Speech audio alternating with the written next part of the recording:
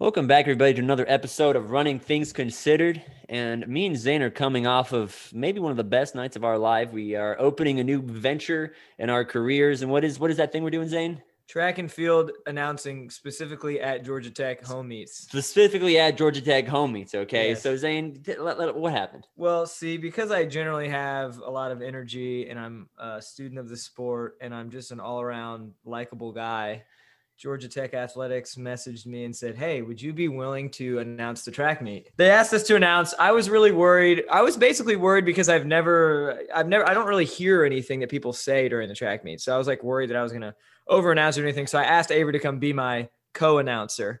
Unpaid, my intern. Unpaid intern. And it seemed to work out. Literally, when I got there, Zane, you were like freaking out, running around like, "Where have you been?" Again, you had papers, you had research, you had like I did write and like the Division II like qualifying time, like you had all this stuff ready. Yes, it's because I wanted to be prepared for anything that was thrown at me. And I don't know if I told you this, Georgia Tech Athletics actually directly called me yesterday and told me I have replaced the announcer. Officially? You did a good job. Everyone you know what's funny? So Zane did a good job. I like chatted in, I took the easy events. I took the women's steeple. And you took the sixth heat of the women's 800. And the sixth heat of the women's 800. I was electric. But anyways, that was fun. And we will not be doing that for another 365 days. So yeah. Anyways, big venture. So, let's I'm famous. Turner Sports come out. Yeah, we're just bragging. That was a quick brag. But, why we're all here, why you clicked on this episode to begin with is because we have a very special guest, someone who I've just been annoying the best I could in the DMs. He wouldn't respond. I would comment on his photos, and I would send him, like Facebook memes, and I'd say, like, have you seen this? What's a Facebook meme? Just bad memes. I don't know. I'm trying to say I was annoying this guy. Yeah. Okay, is the point I'm trying to get at. That you're known for that, though. I know. I just bug people. Just double texting, FaceTime, didn't reply, like, what's up? Anyways, we got this guest on 332. I'm not kidding. 332, 353. Not kidding. 1322 in the 5K. Not kidding. NCAA champion, former you do it. Wisconsin Badger. But I will say, were all of those times run at Eastern Kentucky? No. Oh, because that track was 48 meters short this weekend. See where that joke was going. I was worried. Yeah, I did hear about that. That's Dude, tough. That was such a bummer. I did see some of those results, and I was like, wow. They ran really fast. Yeah. This has been a perfect night. Anyways, sorry. So currently in Boulder with the On Athletics Club, OAC. Just had a great YouTube series with Rural Recovery, which I did watch while I was quote unquote teaching. I was getting paid to watch some Rural Recovery videos. Oliver Hoare is here with us today on what episode is this, Avery? 54. It's a guess. No idea. Yeah. It's a big guess. Good guess. Good guess. What episode do you think it is, Ollie? I'd say around the 50s for sure. You guys are doing pretty well, I hear. Yeah. I think you're right. Yeah, no, thanks for having me, boys. Appreciate it. Absolutely. How's training going? And what's up next for you? I'm just trying to, Yeah, no, training's going well, man. Like, we've been getting in a solid block of training since New York. And obviously since LA, for a lot of us, we're just building up to the racing season coming up. And we got a couple of guys racing in Drake, a couple of girls racing steeple in Drake, and then myself and George Beamish heading to Oregon Relays this weekend for 1500. That's going to be pretty quick, I see. So looking forward to hitting that up and seeing how fast we can go. Is this Beamish's debut? Yeah. It is in obviously in the United States. He ran a couple of races in New Zealand when he was back home, getting his visa situation sorted, and they had their Interpol national championships and stuff. But he's been getting in some good training, and I'm excited for him because I know he's been wanting to race for quite a while, and this is a great opportunity and a great race to kind of hit it out of the park in the new Haywood Field. I mean, what a better place to start your debut. Yeah, that's going to be awesome. Yeah. Yeah. Awesome. I did watch over the weekend because I had nothing to do. My girlfriend was not hanging out with me. And I watched some of the Australian track championships, and I got to watch that 1500 with McSwain. And what's the guy's name who won? Jai Edwards. Yeah. Did you see that? That was insane. Sheesh. That was insane. Yeah. Pretty incredible stuff. I think that's one of the greatest 1500 meter races at Olympic trials in probably known time in Australia. I mean, you have that depth in Australia right now that's kind of insane. It's almost unmatched at this point. And the kid's been going from strength to strength, and beating a guy that runs 330 is no joke. So He's, did a fantastic job. I got to talk to him a little bit after the race, and he's just excited about it. And Nice. I think he's got a big future ahead of him. For sure. How old is that? Yeah, how old is he? He's 23. So he's just had a big bit of wow. injury and just dealing with a lot of shit. Sure. I think And yeah, he just had a tough run of it. Like if the 2020 Olympics went ahead, he wouldn't even be in consideration. Now he's been able to build up that training and that, that kind of presence to get there and to run off that. Yeah, it's just an incredible story, and I'm excited for him. How does the I guess the selection process work for you? Because obviously you weren't there, and that was the trials. Yeah. So in Australia right now, obviously there's not really, COVID doesn't really exist, which is a nice thing. They've done such a good good job. Sorry, with quarantining that place. I mean, being a landlocked country is tough when you got moving back and forth. But you have to quarantine in a hotel for 2 weeks. You can't leave the hotel. You can't do anything. So for me, going back to Australia and being stuck in a hotel for 2 weeks, competing against guys like that, you're not going to do yourself any favors. And I had obviously that race in New York. I had some races coming up that are important. And obviously my whole setup and my whole life is here now in Boulder, Colorado. So I was able to get exemption due to the pandemic and due to the conditions of quarantining. But now with selection process, I'm in a different position. I've actually put myself in a harder position because I have to qualify a harder way, which is obviously run fast times, get ranking up high, get points higher than the rest of the Australians trying to go for that second and third spot. And then they will select a team in July. So for me in Dayton right now, like our plan is, we ran 332 low in New York, which is great, which really puts me in a really, really nice spot. And then from now on, it's just about having fun with it, racing in Oregon, hopefully run another fast race. And then down the road, there'll be Mount Sac maybe, and then some Diamond Leagues. Those races will really help in my selection process. So that's like just the whole plan. Racking up points. Racking up points, nice. Winning races, running fast. Like when you break an Australian record indoors, it helps. And then obviously running outdoors, I want to kind of run faster. So yeah, exactly. So are they taking into account like? Oh, sorry. Keep going. No, you go. I was just going to say, are they like taking into account, because I know that the World Athletics looks at meets and ranks them like, I don't know if it's silver, gold, platinum. Yeah. Is that what you? Yeah. So that was the thing. Yeah. So the New York race was a continental gold race. When you beat someone like Jake Whiteman, who's a 329, 1500 meter guy, probably up there to medal at the Olympic Games, it helps your ranking and your points. So for me, like, obviously Oregon Relays is another continental gold race, which is awesome. And then obviously from then on, it's just getting into those higher tier races, finishing well, running fast, just keeping relevant. Because right now Australia can pick 3 guys that could probably make the final at the Olympics. When you have a 330 guy, 333 guy who's raw, and then a 332 guy that can run indoors. So it's an exciting time for us. And that's just the plan for me, is to keep pushing and to keep running fast times and win races. And that for me is going to help with my selection process in July. Easy as that. Yeah. All right. Well, are you ready for the speed round? You are the 3rd member of the On Athletics Club to join us here on Running. That's right. We're missing on the men's side, just Jordy. Yeah, Carlos was our first guest. He was our first. I would listen to that episode. I wonder how, because having it's not. He's got a quick wit. He does. We asked. I think somebody said that Carlos should run for president at some point. I think I heard that. I think Cooper said that. Maybe Cooper said that. Yeah, he's got the charisma of a politician. That's for sure. He loves to. He definitely plays the middle ground. He looks after everyone. He's got the big smile. Yeah, he's definitely. I can see him do that for sure. Yeah. Network God, exactly. He knows everyone, man. He knows everyone. It's true. It's honestly kind of like ridiculous. Villarreal 2034. Yeah. I just made that. It's voting for Mexican president. Yes, I know. You have to be 30. Oh, actually, I have no idea how that process works. I voted in the Mexican election. Yeah, you did.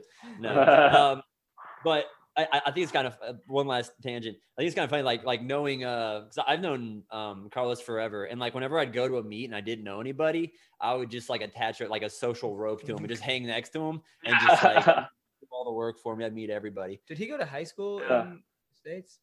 Yeah, he went to Arizona. Yeah. Oh, he was in some school in Arizona. Okay. Yeah. Did you guys run the Dream Mile together? Yeah. Oh, okay. Yeah. That makes sense. I forgot about that. Speed round. Sorry. Speed round. All right.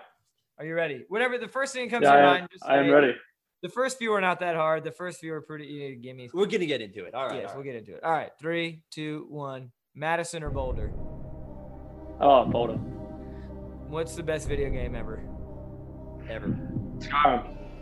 Skyrim. Okay. Nice. Rank Morgan on a scale from 1 to 10.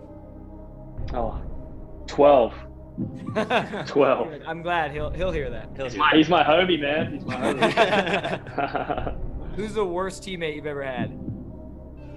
Ryan Namath. What's the best place to run?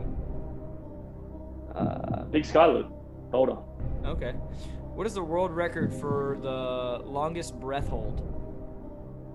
Oh, like 8 minutes, maybe? It's 10 I don't know. minutes and 12 seconds. That was pretty close. That was Oh, pretty close. jeez. That's I know, I was thinking about ridiculous. that. Like, you can die. It's called hypoxia. I did learn that today. Hypoxia? Yeah, you can That's just a big word. It straight hurt my die. brain. Yeah. What is the most expensive Pokemon card ever sold? Is it like a Me Too one? Me Too? Oh, wait, you Platinum too? edition. I was like, what? You got me too? You Too, sorry. Yeah. You Too, yeah. How much was the value in US dollars, do you think? Oh, if it's like a limited edition first one, maybe like 5,000. Oh, $224,000 for a Pokemon. Holy crap, that's ridiculous. I think there was like that Jake Paul thing that was going Yeah, around. yeah, it was like Logan fake. Paul. I don't know the difference between those two. I know that. They're pretty much the same. Yeah. That's hurting my feelings. Okay, I'm I know. a big Jake We Paul talked- and a Logan Paul. We all talked right? about this like yesterday. Yeah. Anyways, half tights or split shorts. I almost said that backwards. Ooh, half tights right now. Yes. Change. Who wrote, I don't know who wrote this. Oh, we in. already made it weird. Uh, Okay. Best American fast food. We'll skip the other one. Best American fast food? Chick-fil-A. Do you guys have Chick-fil-A? Oh, you do have No. one right outside of Boulder. There is. Oh, we one. do have one. Yeah, we do have one. I thought you meant in Australia. No, but yes, in America, there's a lot of Chick-fil-A's. Yeah, I mean it's here. It was here in the South. Yeah. So Yeah. I remember Henry Dwyer, who used to run for Tinman. We drove from Boulder to Georgia, and we stopped at the way out. Chick-fil-A. Yeah, that'd been awesome. Yeah. Are volcanoes good or bad? Good. All right. Good for all right. good for the planet. Sure. I don't know. Reset. I don't know. we're asking you. I don't know. Reset. Reset the planet. Reset. Good for vegetation. You know. I like it. I I mean, like not it. good for us, but good for the planet. You know. Bring overall. back the we don't pioneers. matter that much. If We don't matter that much. If we didn't have volcanoes, we wouldn't have Iceland or Hawaii. That's Yeah. true. Or Oh, Mount. come on, man. That's right. Yeah. And what is your favorite apple? Pink Lady. Pink Lady. Nice. And finally, what do you look for in a woman besides being blonde, a track athlete, and having a lot of followers on Instagram?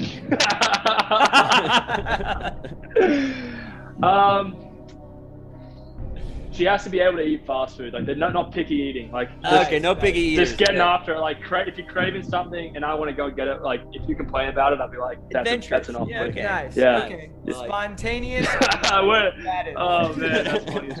All right, yeah. All right. Well, I'm glad we got that out of the way. So if any ladies are listening and you want Chick-fil-A, there's not that many options. It shouldn't take very long to order. There's nuggets, sandwich. No. Low ingredients, high turnover. That's the business. model. Chick-fil-A nuggets are pretty good. Waffle fries are pretty good. The sweet and spicy sriracha sauce though is absolutely bomb. I Get agree. that with ranch, man. Honestly, as good as Chick-fil-A sauce. Very so slept good. on. Very slept Yeah, on. very slept on. Yeah. Underrated. Here's what I've been doing. Okay. Let us know. I'll talk about it. Let us know. Let me Zane. just briefly say. So I'm a big buffalo sauce guy. I eat hot sauce with every single one of my. I have hot sauce right there. I had it tonight. Anyways, I dip the nuggets in buffalo sauce and the fries in Chick-fil-A sauce. I don't mix. You don't mix. Mm-mm. See, you're missing out on a big. I don't know. Multitude of flavors. Yeah. That's the word I was looking for. That's right. Multitude of flavors. What was the Wait, word? are you a Cholula guy or Frank's guy? Well, I mean, here's actually Texas I beef was strong. here. I actually was having this conversation earlier with the kid that I babysit because that's my best friend at this point during COVID. There's a Texas Pete that I couldn't find. I used to eat it when I ran at UGA years and years ago before I transferred. It was Texas Pete hotter than hot sauce. It's the best hot sauce in the world. Really? And I Really? cannot find it anywhere. It's super, super spicy. I'm a big, Yeah. I'm a spice lord. I love hot sauce as well. Like I'm a big hot sauce guy. But tonight I had the rock and roll sauce with my Moe's. That's a pretty good Southwest grill. sauce. It's very good. That's pretty. I've heard that. That's pretty good. Yeah. All right. Well, I can talk about hot sauces all day, but we should probably go into. That's true. That's true. Okay, so for this next part, for the listeners who are new, who are Ollie Hoare fans, and click that RTC podcast. Did you say the number? Thousands of them. That's right. Millions. We actually Millions of them. Well, we just remembered something. We're going to have to put a pause. So we were forgetting to plug the number for this podcast for the last 8 episodes. Yeah, so at least. One of my favorite parts about this podcast is at the end of each episode, we answer a user, a listener, a fan's question that they call in, they text, they do whatever to the podcast. We've forgotten to plug it, so we haven't been getting as many. But the number is 646-780-9218. Call in with any scenarios and just mix it up. Dating advice, hot sauce recommendations, real estate advice. Real estate advice. Yeah, that's right. Car advice. Me and Zane know a lot about that. God. Yeah, that's an inside joke. We don't ask us. So thank you so much. 646-780-9218. It's also in the description. So going back to Ollie, the next part of this is we're going to have 5 trivia questions that somehow do with Ollie's life. You'll kind of get the gist of it as we go. Yeah. Let's just get right into it. Ollie, you ready? I'm ready. Hit me. Okay. Who is the last runner to win 2 NCAA 1500 meter championships in a row? Was it it's not Mac Fleet. Is it Mac Fleet? No. I think it is Mac Fleet. There it is. It is Mac Fleet. I actually didn't even. I was thinking of Kerr, but Kerr won 2 mile titles back to back. Yeah. He didn't get the mile back to back 15 because I ruined that. But it was Mac Fleet. I remember you almost said that even though you won that race. Yeah.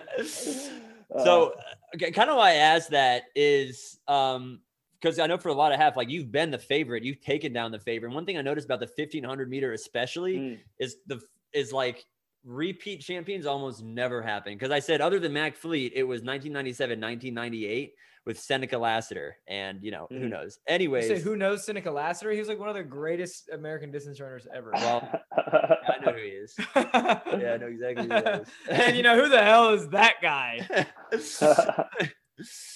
All right. Well, now I feel like inadequate to you, Zane.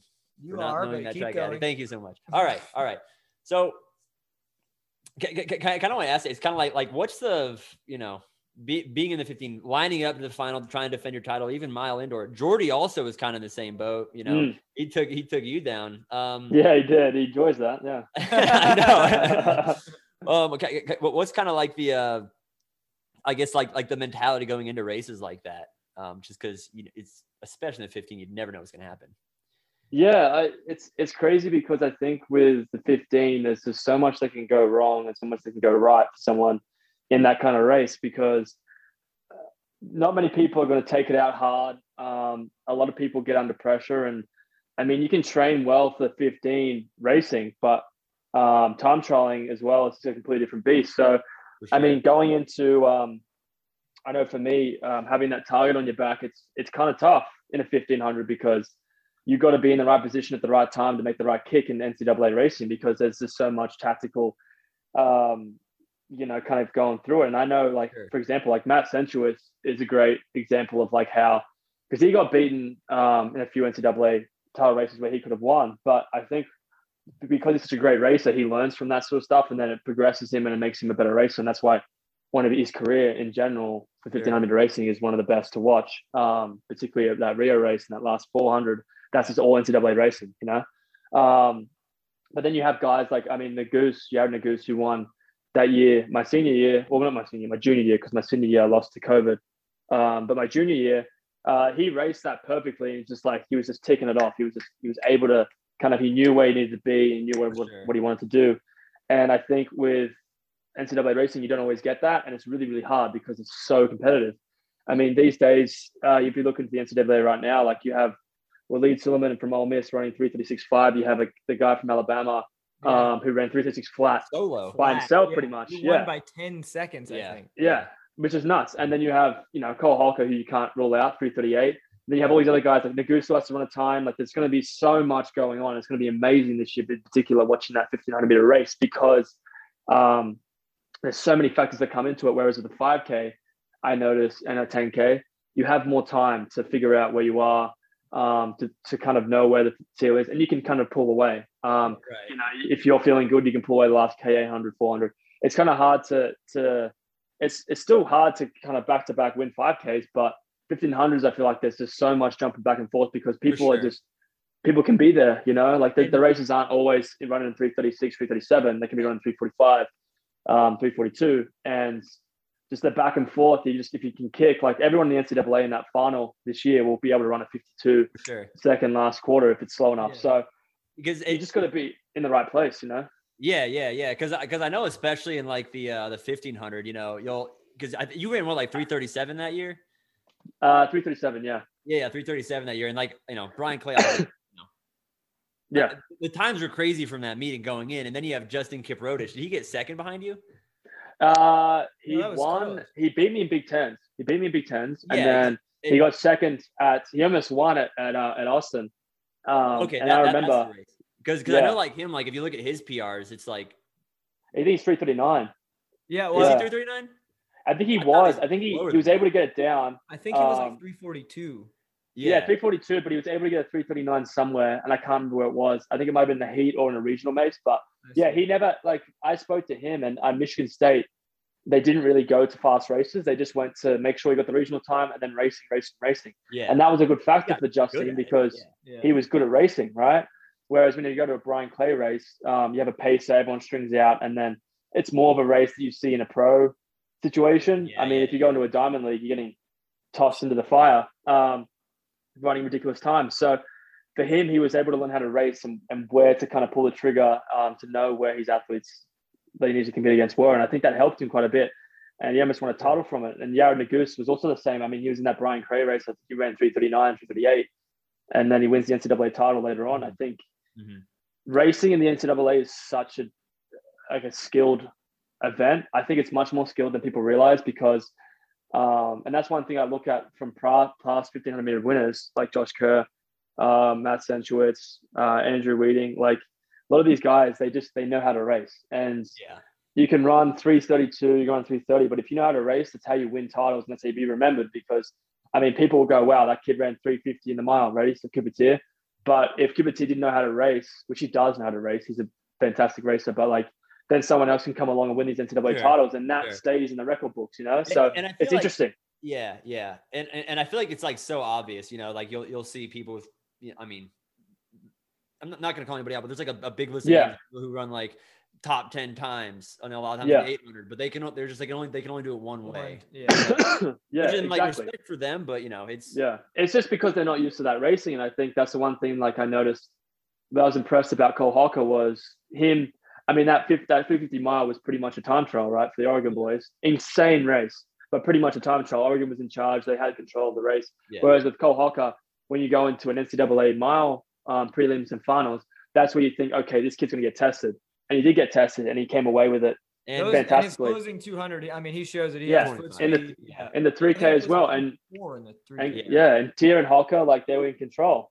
They controlled that 3K. No one challenged them, and that's one thing that I was a little bit upset about because I was like, okay, you want to challenge these guys, you want to give them a test because if they panic, if they make a mistake, you could potentially beat them. So, but they looked like they had so much control and they're just classy racers, and hats off to them because they had an incredible indoor season. And it was awesome to see. And Charlie Hunter as well, fellow Aussie guy running the 800. That was an insane race. But that was one of the craziest races I've ever seen. And that's also I feel like Charlie almost blew that a little bit. It was close. Yeah. He ran it the hardest way possible. He ran it the hardest way possible. It's just awesome. Racing right now, I think if college athletes are able to get those time trial races where they run fast and those races where they, more tactical, more dangerous, learning that skill, you're going to be the best possible racer with the NCAAs for sure.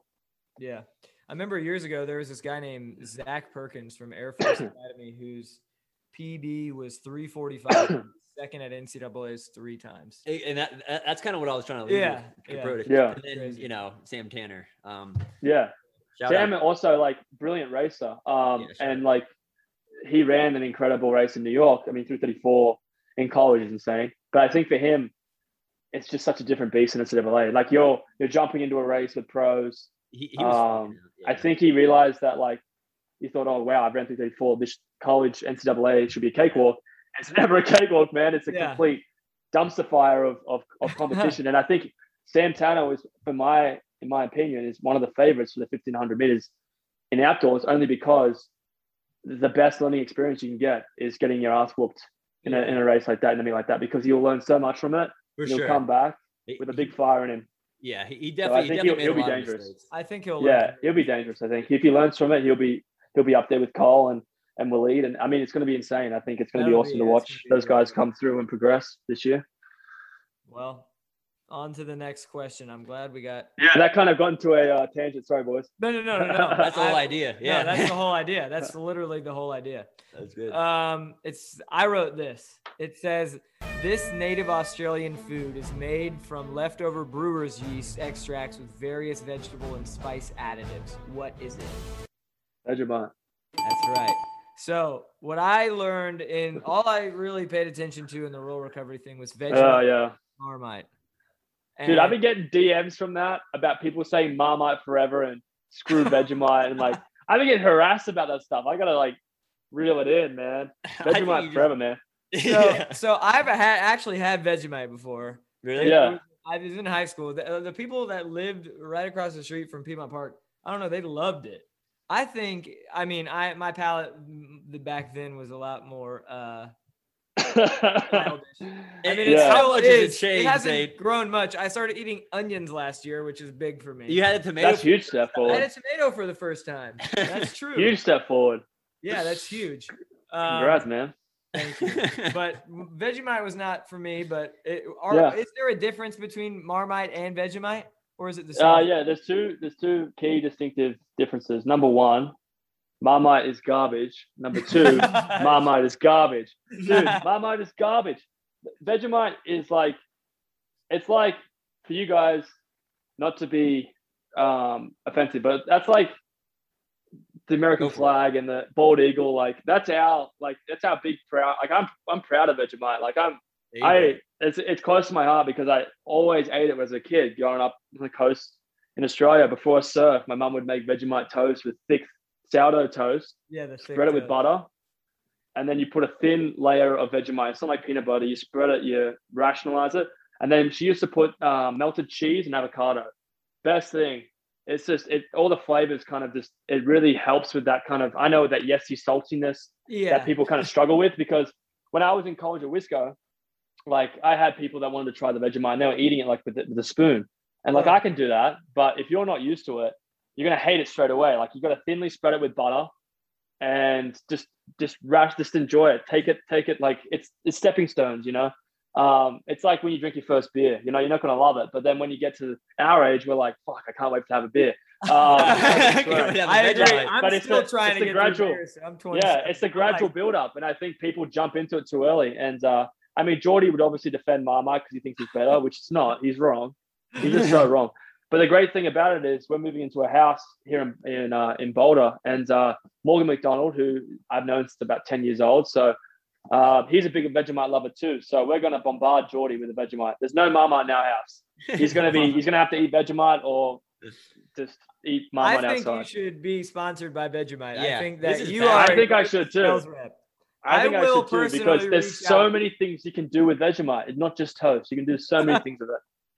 I think you should reach out to the brand management. Yeah, I'm gonna. Yeah, hopefully, if I run well this year, then I'll look at a brand ambassador deal. They know where to find me. I will say they know where to find me. You're fast enough to get one box of free Vegemite. Yeah, all right. I would be happy with that. I'd be so content. I'd post it every day. I'd be content with that. Get like swagged out, you know, get like a Vegemite t-shirt. Dude, that would actually visor. Vegemite socks. Yeah. Ooh, I'm getting it. All right, yeah. Well, this has now become a Vegemite podcast. Glad to hear that. So another part of that is it's an Australian food. And kind of what I want to ask about is, you know, being in Australia in high school, Kind of what was your expectations? Just like, you know, I mean, the US isn't that far. We're not, like, speak the same language, but like, that sounds like a pretty big jump, you know, to commit. Yeah. Like, what's like the mentality over there of like, you know, leaving and running in the NCAA? It's definitely grown since I left. I think I noticed for me, I think the big three, I call them the big three, that kind of, I think, started this whole, because you see more and more Australians now in the NCAA, and I think the big three that started it were Patrick Keenan, Morgan McDonald, and Jess Hull. I would include myself in it, but I came in after them, and I feel like I kind of followed that trend. But when you see guys like Patrick Keenan winning National Cross, beating Cheserek, like that's big. And that's Jordy Williams also beating Cheserek. And Jordy Williams, at Penn Relays, right? He's another guy. But I know for me, Pat obviously stood out because that's not easy to win. An NCAA title is not easy to win. And him, Jess, and Morgan, what they did for Australian culture and running, particularly in high school, is that kids usually, when they see running, they kind of think, oh, I'll try and, you know, do a second job and, you know, run around here or go to Melbourne, because Melbourne's kind of a big hub for distance running. They'll try and figure out something domestically, whereas now they're much more focused on internationally. And I think it's great because I'm excited for kids to be able to get their degree and run, because it's fantastic, because you don't know what's going to happen with your career. You could fall in love with something else, and then all of a sudden you have this great passion and you meet so many great people. And it's just such a great idea to be able to do a degree, keep doing what you love, but be able to have that kind of financial structure of, I can get a job, I can have a career, I have good connections, I've got good networking. And for me, that was when I was predominantly a swimmer in high school. Okay. I swam heavily, and I was a surf lifesaver as well. I did a lot of surfing, and I kind of fell into running through cross training, and then through Trinity Grammar School, which is where I went to in Sydney. My running and track kind of blossomed from there, and that's when I got intention from Wisconsin.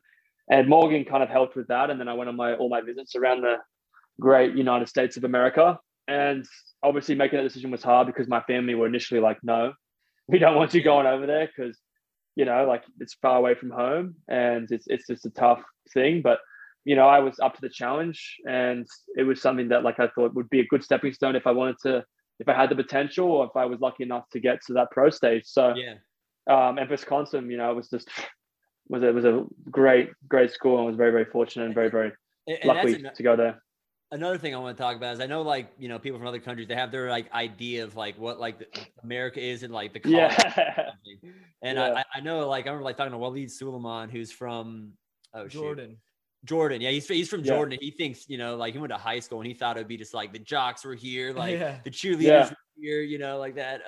Well, my friend, I mean, who ended up making Rio in the 800, Charles Grethen, who I ran with at UGA, when he came from Luxembourg, and he thought he was going to the University of Texas, but he went to Texas State. Literally that day he got there, he was like, oh God. Made a huge mistake. But awesome. did you have any expectations, or, you know? I definitely had the the problem is there's too many movies, too many references. Like 21 Jump Street, 22 Jump, like that sort of stuff. It doesn't help. Blue Mountain State, whatever that show is. State, very familiar. Yeah, that's like when you watch that sort of stuff. Yeah, and when I come home and have a pint with the boys, and we've gone for a surf, or we do something, and we hanging out, and they ask me those questions. They're like, you know, does everyone in America carry an AR-15 rifle on their back? You know, those typical stereotypical questions. And it's funny because, honestly, there is difference in culture, which is good, because I think I noticed you do get those, you know, those college parties that are fun. You get those little instances where you see it, but it's not as intense as obviously the movies where there's everything going wrong and there's things flying everywhere. I also will say, like Mountain State, would have been more intense if you weren't training to be an NCAA champion. Exactly. I think there's levels. That's the thing. Like, I didn't get to do much. Like, I obviously had fun and was able to do a few things, but like, I'm not to the extent of normal college kids at all. And they were asking me all these questions, and they want to know what college was like. But honestly, it was just the one thing that I kind of described to them was the community base of, like, when you go to a college, you kind of, everyone's in that kind of community based family, and everyone loves their college, they love their sports, they love what they do, and they sacrifice a lot for it. Like, a lot of people in Australia don't leave home. My brother was at home with my parents the entire time through his degree. Like, in America, it's a given that you leave and you go and rent and you live on your own financially and you learn to be an adult. And I think that's the one thing that I value very highly, and I always explain to Australians back home, is like, it's pretty wild because, yeah, you see these people on TV that seem like, it seems a bit more like morons, but they're not the representation of the people that I meet in college, because those people are just like these hungry, excited people that want to get after it and just love everybody. I think that was the awesome thing about it. And Wisco for me was definitely like that. And even going to other campuses and racing and training, everyone was like that. It's kind of hard because when you race people and you're like, God, I wish I could hate this person, but I can't, because they're just so nice. And they're just really good people. That is the problem. It's just everywhere all the time. And that's a good problem to have. At the end of races, when you're like hugging the people, it's kind of hard. Like high-fiving people. Or it's like if you win a race, you're like, good job, guys. Good job, I know, guys. I always think that's funny with racing. Like in football, they're like, dude, I'm going to murder you. Yeah. Running, they're like, yeah, that was great. It's like, and it's it's great race, man. And it's like whenever we try to start beef, it's just it never works. It never works. I don't try to start beef. What were your high school PBs? Doesn't work. My high school PB. So that's the thing. So I ran 3:40, 45, 46 for the 1500. Okay. 8:09 for the 3K. Pretty good. And I won under 20s cross country in Australia. So that was kind of my resume. Yeah. But then Morgan, obviously knowing the Australian system, was like to the coaches in Wisco, and obviously other coaches knew that, saying like, this kid can be good. He's got potential. My background was obviously very, very shallow with track running in particular. I did a lot of cross country as cross training for my swimming, but I didn't stop swimming until probably I moved over to America. So I was still heavily swimming, doing, swimming at the Australian champs and stuff like that at juniors. I do think that's a good thing a lot for coaches. Yeah. That you're not overtraining. Yeah. And it was a different thing. And they saw with me like that track was definitely the avenue to go down to, especially with my 1500. And I think once I got to Wisco, it was just a great place to be able to learn and grow and take that step forward into my running career, which had just started. So, yeah. Well, on to the next. I copy and pasted this directly from the website, so it's in a completely different font. I actually tried to. I'm colorblind, so I could hardly tell it was in a different color. I tried to get it back to a normal color. You got through the first word. That's funny. I didn't. You got through the first word. I was like, I don't care. Right. It's just us reading it. Anyways, it says this foam combines rigid, stable sections with more flexible foam elements along the same molecular chains. This fusion offers benefits that were previously only possible with two separate materials, combining all ingredients for the ultimate run in a single super foam. What am I referring to? Do you know? I'd like to say it's about my. Yeah. I mean, like you use this technology, I would assume, on a daily basis. I got no idea. I was gonna say Helion, which is that's exactly right. You are. Okay, that's good, because I was gonna say like that's the foam that I know is in the shoes that I'm using. Yeah. And I was like, is there like a mattress or something that you guys know about? Have a mattress? Yes. Okay. Yes, we wanted to thank our sponsor, Casper Mattress, for still haven't reimbursed me for the freaking mattress I bought a year ago. Yeah. Even though I've called you out on the podcast 4 times. Yeah. So, I mean, obviously you run at the OAC, the On Athletic Club. Why On? And I know that you have a great relationship with Dathan Ritzenheim, and it seems like you have a good relationship with the rest of the team. What was kind of your thinking going into it and choosing a group? Yeah, so it was weird because I know for me, it was a bit of a difficult time because I had indoor nationals in Albuquerque, and the day after the mile and DMR, I was heading straight back to Australia for the Australian trials in 2020. And then it got cancelled. COVID kind of spread around, and my coach, Mick Byrne, head coach at Wisco, kind of came up to me and said, you're going to make a decision in 15 minutes. You're either going home and maybe not coming back, or you're staying here and you're missing the trials. So for me, I was okay about, like, I know people were upset and emotional and with indoors. And at that point I was okay. I was like, okay, well, out of my control, but this was in my control. That call with my family, because I obviously don't see my family much, telling them I wasn't coming home, wasn't coming up for the trials, telling them that I probably wouldn't see them before the COVID pandemic, was very, very hard. And that for me was like, wow, I don't know what to do next. I'd never redshirted, so I've only competed collegiately for 3.5 years. And I went to talk to Mick and I said, look, I'd love to stay for another year. you think that's a better thing? Like, do you know what's going to happen with COVID? And you said, I'll look into it. And then the AD, who's now retired, kind of came up to Mick and said, we're not keeping Ollie. We're getting rid of him. We can't keep him. He's too expensive.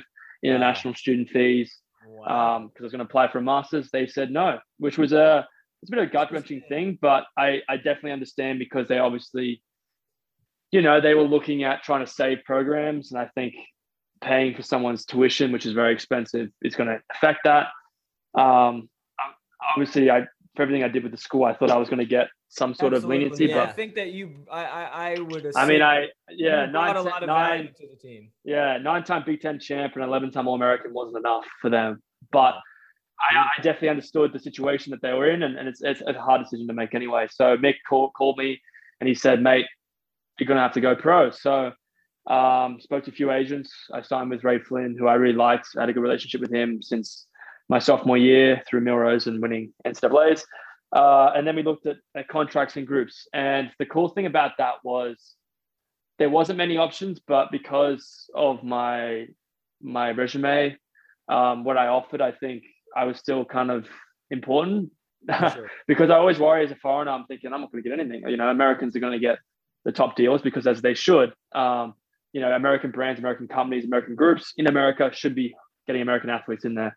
But I spoke to a few groups, had a few contracts, and then On came up, and Andrew Whitting at the time was working for them, and he was a cool dude, and I always wanted to have a conversation with him. He talked to me before indoors, just to kind of catch up and talk about having sex with kangaroos and things like that, because he had been to Australia and he's raced there and he loved it. But it was great talking to them. I had no idea what On was. Didn't know anything about On. I thought, this is just some brand that maybe it's like Lululemon, or I didn't know much about it. And then when I heard what they were building, the ambitions that they had, signing Joe Klecker, trying to sign Alicia Monson, who was a teammate of mine, trying to sign Carlos, trying to sign Jordy Beamish, I'm thinking, wow, they're going for everyone in that top thing, and also a very young team trying to build something up. And when things started to become reality, they started to have these funds and they started to have this dream. And Steve DeCoco joined from Brooks to On, and was a great guy and talked me down. He had a lot of experience with developing groups, and he said, we're looking at this coach. We've signed Joe Klecker, which is like, for me, was like, wow, I'd love to train with that guy. He's the horror stories I hear from him training was like, if I can train with this guy, I can make it in the world.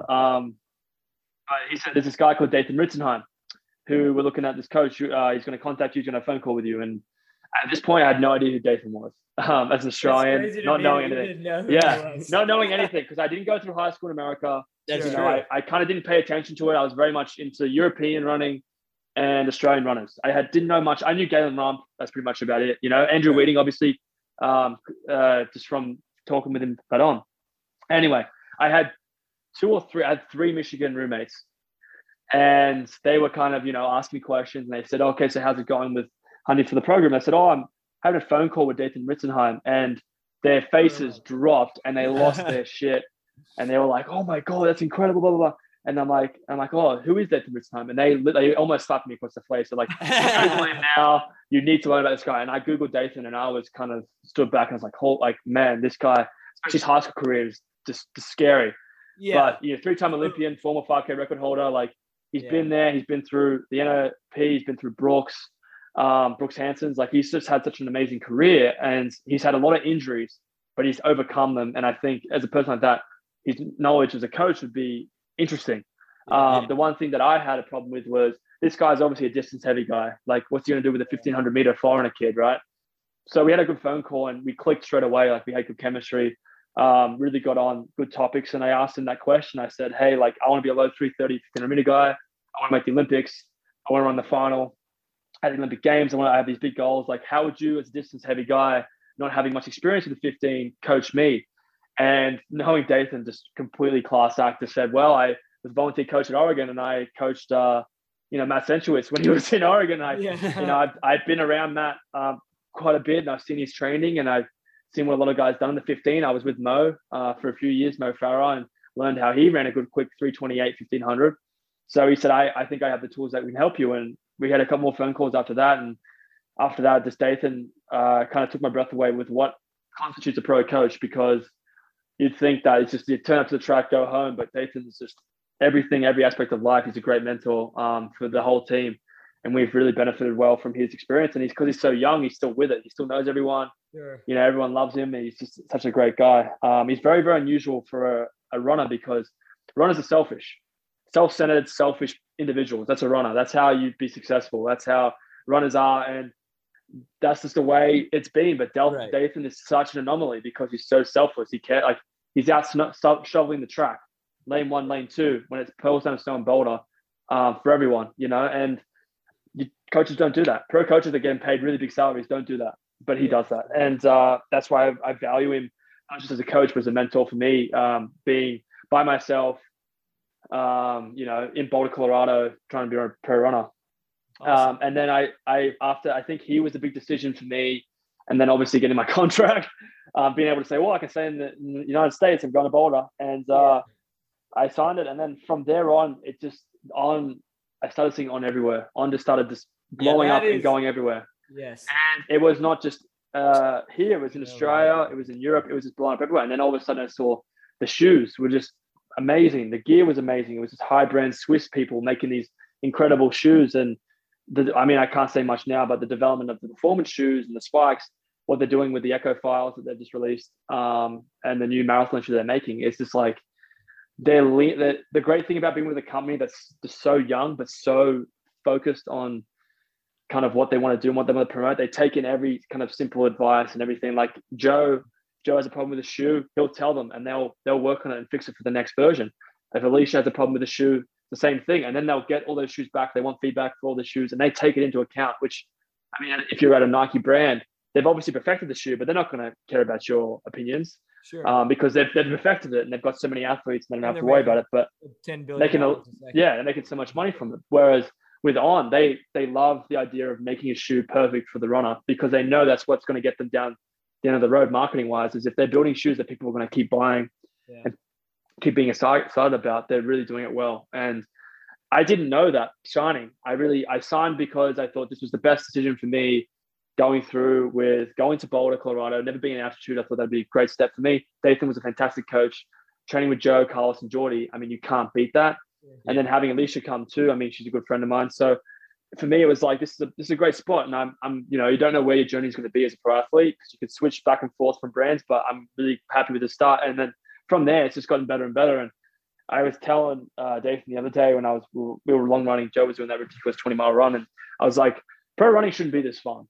Like it shouldn't. Like we have way too much fun. We make way too much fun of each other. We got great support from people like Raw Recovery and other people that are making that gym setup that we have. Like we've got a really good setup, and I think that's why results are showing. Like Joe's 13:06, mine 3:32. We have.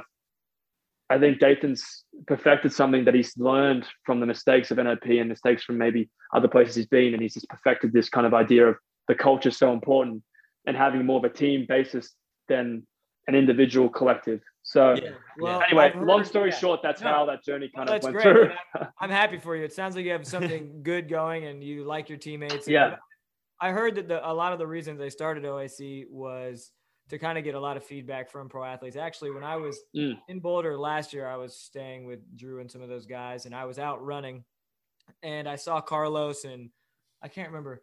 Like OIC, it wasn't officially announced. I think they were announcing it like the week after. Right. Yeah, it was a worst kept secret in running because everyone knew about it. Yeah. We were running around the gear, training together. I was like, why is everybody wearing all this On gear? Anyways, I mean, long story short, I interviewed at On for like literally 4 months for a job here in Atlanta. Shout out to Andrew Weeding for helping me out for that, and Carlos really kind of spurred that for me. Yeah. We can get into that crazy interview process later. But, anyways. Yeah, I'm happy for you, and that's great. No, thank you. Literally everywhere, and it seems like in COVID, literally all they've done is gone out. Yeah, that's the one thing. They've picked the right time because I think personally, if COVID didn't happen and everything went through, say I won a couple NC titles or Joe won a couple NC titles, we wouldn't be together. We'd be separate. Right. Joe would get a big contract with someone else. I get big They were able to kind of get really big contracts for 4 guys, 4 girls. And to snatch the whole bucket up because they knew it would pay off in the long run through COVID, and it has. Really, and That's a pretty common. I feel like, like that's one of the best business moves in general. And you kind of see that whenever like there's a recession hits, that's when stuff gets mixed up. So, I know me and Zane were just like, talking about like, oh, what if we did a group? What if we did a group? Whatever. And then like from like, if we were to pitch that, we would say like, there's no better time to start a group than right now because Nike's not signing, Adidas isn't signing, like all these powerhouses aren't signing. So, you can get studs like Oliver Hoare. Yeah. And they're definitely, that's the thing. They're not signing for the amount that the athlete is probably valued compared to On. So like if On was trying to compete with Nike, they probably wouldn't do a really good job for someone that's, they can match them or overprice them because they're such a bigger company. But On was able to overstep there and say, hey, like we want you guys because we can build something here. And I think that's why it's just kind of trajectory, especially with the brand. Nike's contracts are structured really crazily. Yeah. Where it's really great if you win the Olympic trials, but other than that, it may not be so great. Yeah. Or win the Olympics. Yeah. Or win the Olympics. Yes. I mean, like Avery said, I mean, we chatted about like, why not have two groups in Atlanta? Like it's called, they call it, I mean, it's compared to Boulder, obviously it's nothing, but they call it Running City USA. They did it for the Olympic trials. Like why not have competing things here? And I mean, I reached out to somebody. It just brings out the culture of it. And I think it's exciting to have multiple groups and different things going on. Yeah, I mean, I had a good connection with somebody who's on the board at a lot of pro groups, and he gave me a lot of good advice. So, I mean, I don't know, it's expensive, and sometimes it's hard to kind of see the return on investment for something like that. But I think it's great. Anyways, I could talk about that for a long time. Were you there that night? Was that no? Yeah. Okay, so the reason I knew this this night happened is Zane was having he's out with pizza and beer with his friends, shooting the shit, and I get a text. When does your contract end? You gotta ask. Well, it's interesting. At the time, a lot of people's contracts in this area were ending as I had reached out to this guy who was on the board for all these things. So that's funny. Yeah, that's funny. That I don't remember saying that text. And I think it was like 11 or something, like on a Friday night. What is your contract end? I was like, I know exactly what is happening right now. Yeah. Well, like we've talked about on all the podcasts, I live here and we live here in Atlanta, but Avery's my neighbor. And then we have a 401 miler who's also our neighbor. And then we have a 148 guy who lives right down the street. And now his neighbor is a 148 guy whose wife is probably going to win the Olympic Games in the triple jump, Couture Orgy. Yeah. So, I mean, we have like a pretty solid, like, bank. Got a little group there. Yeah. Just missing out on a few $100,000. Yeah. Just a couple $100,000. Networking. Get your networking going. And that's right. We do own houses and we have the equity. Some of us. Yeah, there you go. I like that word. Yeah. Okay. This one, you're not, I mean, if you get this, it's just because there's no way you get it. There's no way you get it, but it'd be funny. And then we're not going to talk about this at all. I just thought it was funny. It says, this person was an English art dealer described as arguably the most influential dealer in the Islamic art world. He was known for bringing Islamic art back into prominence. Over the years, he sold over $1 billion in art to private dealers and museums alike. Also, Princess Diana had an affair with this guy. Do you know who this is? Yeah, it's me. It's Oliver Hoare. I'm so glad you know that. So the way I found that out is I had a couple of like talks in Australia, and my mom teaches at an all-girls school. Okay. And she teaches kind of sports science and stuff like that. So I came in and like gave an example of like my kind of periodization of training and recovery devices and stuff. Anyway, all these girls are looking me up on Google, and what comes up is Oliver Hoare, Princess Diana's lover. It was hilarious, and they showed my mom. You've probably gotten that a million times. That's the thing. Like, I think when I won NCAA's, you can like you're on a structure with Wikipedia where they have like your name, and I clicked on it, and it went to Oliver Hoare, the Diana lover. Really? Deal. Yeah, fix that. I thought that was pretty funny. I thought if he can keep it like that, because he actually passed away a couple of years ago. Yeah, if he can keep it like that, if I made the Olympic Games, then he just says Olympian as well. So we can like, keep honoring his legacy. That's great. Yeah, when I saw that, I was like, this is too good not to talk about. Like, it was just like this dude. It's pretty funny. The craziest. My name's not like my name isn't very like normal. Like it's not a normal Sure. name. So you Right. would think that like, oh, if someone is, a very good runner or someone like with that unusual name, usually they have their own profile. So that's why I thought it was so funny that guy's got the exact same name as me, no relation, and he's Princess Diana's lover. So Yeah, I learned about. I was a history major in college, and every question I usually ask generally is I find out some weird history stuff, and I think it's interesting. I didn't know he was Princess Diana's lover until I like really delved into his life. Yeah. Because I was like, this guy seems insane. Like how he was just like a normal dude, and all of a sudden he's just like, oh, yeah, he just sold like $2 billion in Private stuff. Islamic Yeah, art. Private Islamic influential. art. Yeah. Anyways, well, I'm glad you knew that. I kind of had a feeling you may know that, but like if somebody else Honestly, was sure. Coburn, yeah, Honestly, I may know. after you said that, like some girls were stalking you and sent you that, it adds up. It adds up. Yeah. Because the one thing about girls, I'm on TikTok a lot, and the TikTok algorithm thinks I'm a girl, so they send me like funny, like relatable girl memes. Yeah. And one of the most recent one, I forget the actual like punchline and everything, but it was talking about like not me finding this boy looking at his like LinkedIn, Instagram tagged photos like that. The girls do their digging. They do their, if they care enough. They still think you're a girl on TikTok. You have like 100,000. I haven't figured it out. Well, no, yet. it's the algorithm. Oh. It's like I like stuff as if I was a girl. I got a girl's brain. Yeah. Yeah. That's great. Well, is it great, Zane? That is great. Okay. All right. I'm glad that you're into that. That TikTok thinks you're a girl. Next question. Okay. You can. I wrote the other one. You can. I never mind. Dude, my cats are losing it in the background. By the way, the clock is ticking. All right. Last question. Ollie, have you gotten all of them right so far? He has. He may be the only person. Man. Usually, everybody gets one wrong. Jesus. This has been kind of an experiment in seeing how smart distance runners are, and you have. He's really blowing me away. I'd say you are probably. I don't even think this one's that hard. Based on your As long vocabulary. as I'm smarter than Carlos, that's all that matters. That's all that matters. That's all that matters. We didn't have. That's all that matters. I need to hold that over. we didn't have this format at the time. We can bring him back. Yeah, we'll put him in. Yeah. Put him in the format. Hot seat. All right. Last question. What NCAA team has the fastest top 5 1,500 meter / mile average in history? Ooh.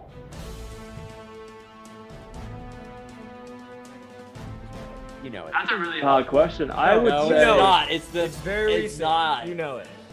Oregon. Yeah, it's Oregon. It's Oregon. Here's what I have to say. Here's what I have to say about. I was thinking.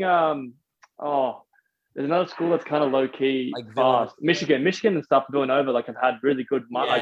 Villanova has had a lot of sub 4 miles. Yeah. I think this team just in one team. I will say I was watching some YouTube before this, and I mean it was like a joke of a thing, but he says just be confident in your last throw. It's a good mythical morning. It's a kind of a funny. Wait, what? They're like killer instinct. If just say what you're gonna say.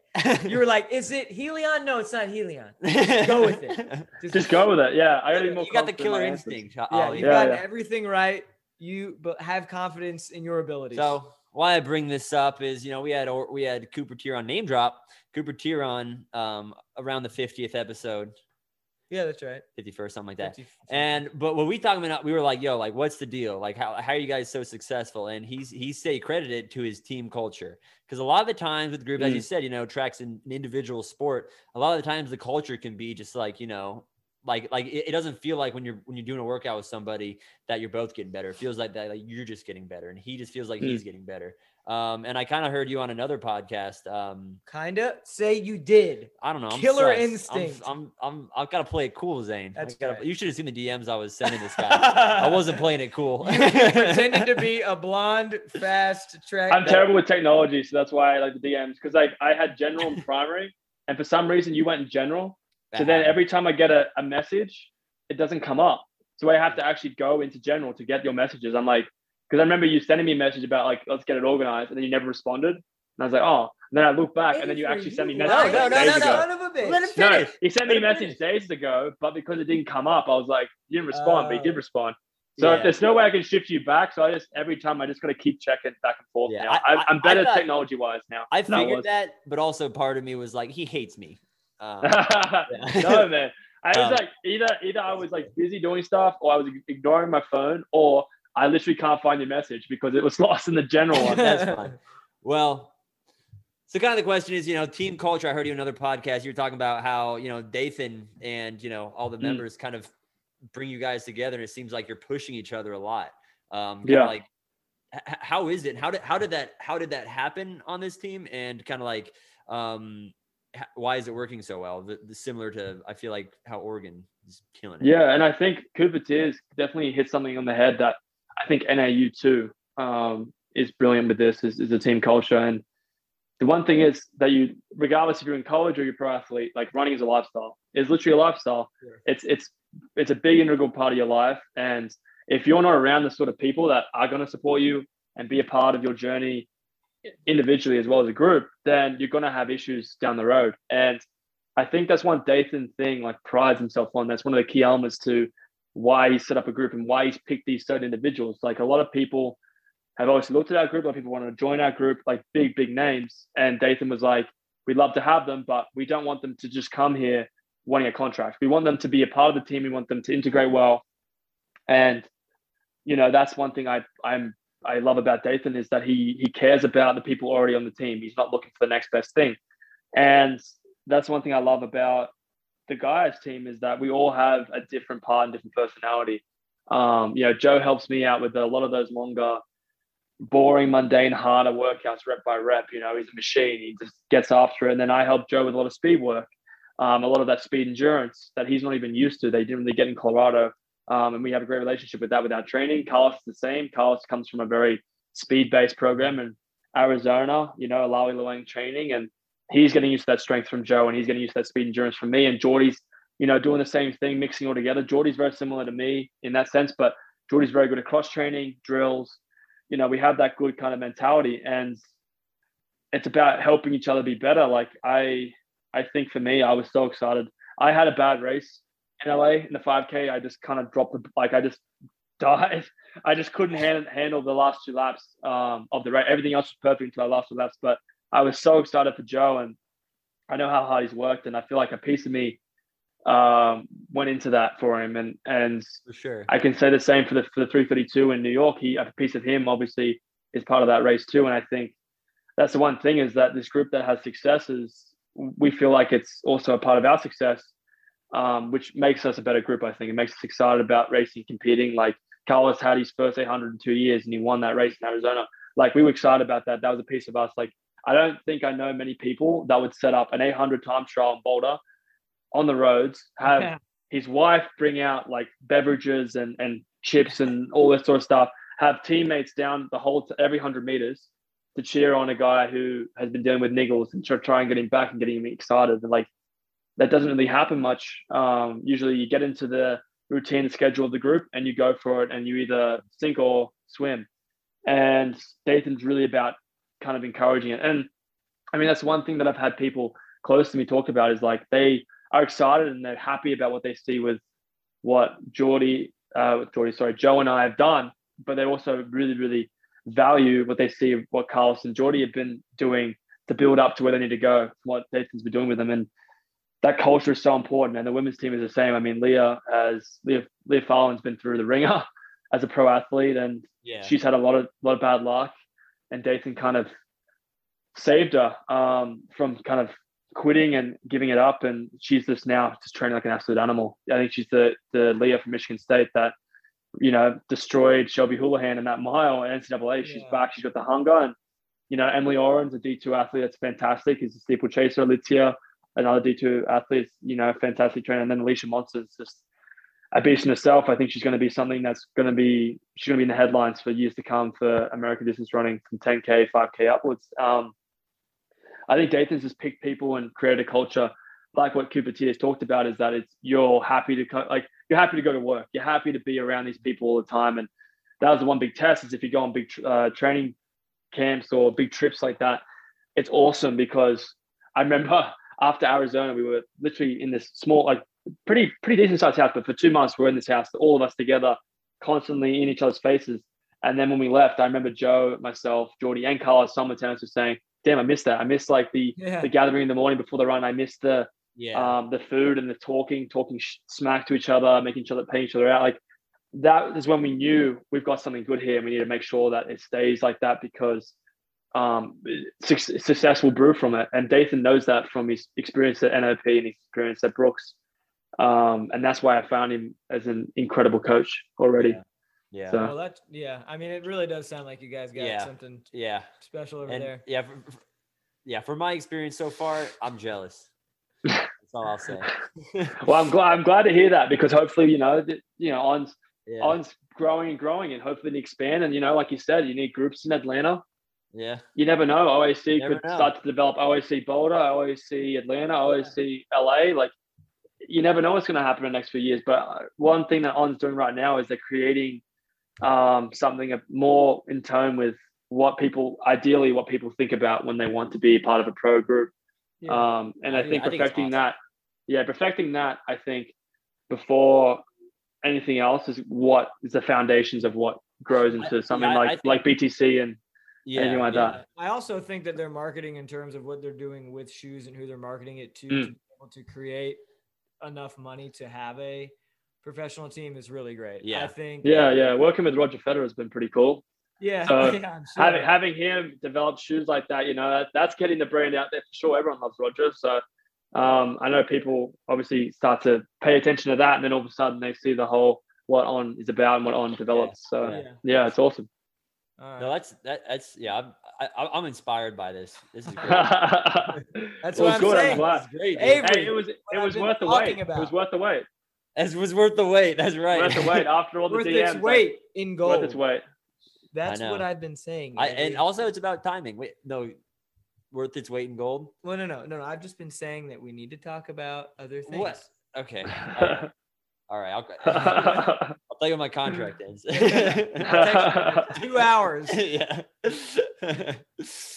All right. And finally, we got a listener question. Again, the number is 646-780-9218. This one comes up from an 850 number. That's Tallahassee. That's my hometown. Tallahassee. That's my hometown. That's right. So this question is, I heard on a podcast with Jakob Ingebrigtsen that he doesn't think talent is real, and that the only people who take talent into account are just not willing to put the work in to do what it takes to become good, I guess. Great. To become great. What are your thoughts? I mean, that's a very interesting theory. I mean, Jakob has been training since he's been a little boy. I mean, he was getting lactate tests at like 12 to 13, which is insane. That is insane. But then when you look at himself, his family, I think I definitely agree with the hard work situation. You can't make it anywhere without working hard. But with talent, I think people think of talent as someone that I think there's a stereotype and a stigma with talent. And I talked to my dad about this quite a bit because he's always interested in it, because he's seen a lot of great Australians come through. And people always think about talent as a way in which there's minimal training as possible, and then they're just really good. Yeah. And I think that's a misconception of talent. I think talent doesn't come in a form of just pedigree or style or mental mindset. I think it's a combination of everything. But I think talent can be trained. But talent is also given to people that are fortunate enough to kind of have the instinct. And I think that's the one thing that I disagree with Jakob, is that you can't inherently have instinct. I think a lot of people will go through work their hardest, and you see them run so well, but they're just below the line. And I think that's the one thing, that instinct can be trained, but it's very difficult to do it. I mean, there's 3 people in my life that I've met that have that instinct that I just was like, wow, I can't deal with it. It's something that's superhuman. And I think one of them is Dathan, because I've been around him, I know what it looks like. The number 2 is my brother, who was a very, very good swimmer. Stopped swimming, but he had that instinct of racing. And number 3 was actually Morgan McDonald. Now, I know this is going to get out, and his head's going to explode with his ego, but it's something that I grew up with. When I was 10 years old, I remember watching Morgan just decimate fields. And like, obviously he was training, he was working hard, but I think you can't train that kind of aspect. And what Jakob has been able to do is he's been able to he's come off an instinct, he's trained really hard, and everything's clicked together. And I feel like running is a puzzle, and it's also a skill craft. I think people underestimate how much skill based it is to race in big races, and especially tactical races. And I think that has to be fine tuned, that has to be trained. You look at people like that come out of nowhere after 2 years and they run like crap, but they've been training very, very hard. I think that's just the talent that needs to be rewound in, recrafted, and the instinct needs to be there. And I think the one thing is, I don't know whose quote it is, but Evan Yeager had on his Twitter when I was a kid, and I remember looking at it, and he said, hard work beats talent when talent went hard, work hard or something. It was something like that. That quote to me is the definition of like what it takes to be successful. Sure. And like, I mean, not everyone's going to run, 3:45 miles and, sub 13 minutes, 5Ks, but if you can train every aspect and every jigsaw, you can get the most out of your experience. And I think that's the one thing that I was trying to reminisce back at Wisconsin, is that if you take advantage of everything that you can and enjoy every aspect of it, you're creating talent for yourself. Yeah. Because that hard work will pay off. And at the end of the line, it always does. And I've seen it happen multitude of times. I've seen it with Morgan. I've seen it with my brother, and I saw it with Dathan. So with that quote, I would say Jakob has definitely got that right mindset, but I do believe that talent exists in instinct. I think you can't train instinct initially. You can't train it. Yeah. But you can definitely build it up. Like, I think for sure you can definitely build it up. Yeah. But the initial instinct, like those Kenyans and Africans, like they have the instinct. And they don't train that. They obviously get better with it, but a lot of people won't have that, or they're misguided by it. And sure. I think that's one of the things that's pretty valuable. Yeah. And I think one thing interesting of that, the quote's coming from him. Is the fact that, like, this is kind of his whole identity, and he's put, every single bit of his like soul, like for me, after like having him talk about like, I also listened to this after I saw this question. And he was saying about how, like, throughout his whole life, from the age of 4, if there was something that came up to him, like, oh, I have to go to my friend's birthday party, but I'll eat too much cake that interfere with my running, he wouldn't do it. He made every single decision having to do with bettering himself as an athlete. And so he's literally done everything he could. So someone calling him talented, I can see how that's just like an existential insult. Yeah, I mean, he and himself is sort of an anomaly in that sense, because as a 4-year-old, 5-year-old, even up to like who can survive 18, that? Exactly. Yeah, you have to be the type of person to just have that sort of mindset. He has the resilience. Yeah. Drink the Coca-Cola tonight because I'm gonna run 8 miles in the. Yeah. I mean, it's that. Yeah. So that's the one thing that I think mentally can damage you. I mean. Yeah, I agree. I mean, before New York. Down the line, before New York, I had a burger and a beer. Yeah. Yeah. Because I thought, I've done the hard work. I'm really good mentally. I'm going to just sit here and not worry about anything, because when I get to the line, I know what I got to do. Yeah, and I think that's a different mindset. I think he's grown up with the idea of, like, for him, it's like, maybe the negative intrinsic idea of him not having cake or not doing certain things, maybe missing out on birthdays and going to running, has actually helped him. He's probably a better responder to it. Yeah. But a lot of people are different mindset wise. Sure. He's definitely type A. So you can be successful with different. Also, I made up that birthday example, but that was just kind of like what he was kind of. But just an example in general of like if he's missing out on somebody. I don't want to like spread this and no, you're fine. But like, I mean, I didn't listen to it either, but I'm thinking of like an example that. So yeah. I mean, you see it all the time. Yeah, people who are like, well, I'm not gonna eat that chicken wing because I have to do a long run in the morning. I'm like, you want it, do just it. Just eat it. It's not gonna do anything. Yeah. Unless you like eat really bad food that's going to give you like there's a line. The runs. Obviously, there definitely is a line, but at the same time, you can't. But one chicken wing isn't going to do it. One chicken wing isn't going to cross it. Yeah. Also, if you're going to run 16 miles the next morning, you're going to burn enough calories to get rid of that chicken wing pretty quick. There's a line, and there's a line on both sides. Yeah, sure. Yeah. All right. Well, that was actually a great podcast. I'm happy. Thank you so much. It was worth the wait. Worth the wait. Again. Absolutely. Yeah. No. First and foremost, I apologize for the late responding and the thing. No, it's just I am actually an old man when it comes to social media, so I struggle with it. But I really appreciate what you're doing, and it's great for the sport. And just thank you very much for having me. I really appreciate it. Absolutely. No, you were Yeah. great. Yes. I'm Yeah. excited for this. Yes, me too. Yeah. And I will say, we have our listens are going up. We are on track to hit 80,000 listens this year. That's pretty cool. That's pretty cool. That's pretty awesome. Yeah. How many hours? Congratulations. That's a lot of hours. I don't know. Yeah, that's what I care about. I care about the man hours because I'm used to TikTok and like views don't.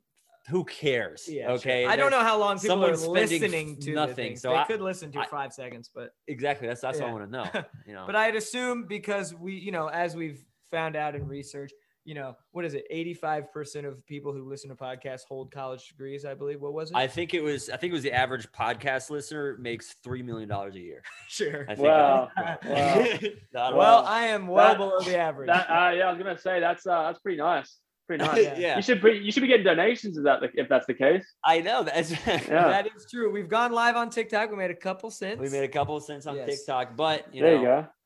Anyways, we don't have a nut butter sponsor anymore. That one's gone. We're on to another one.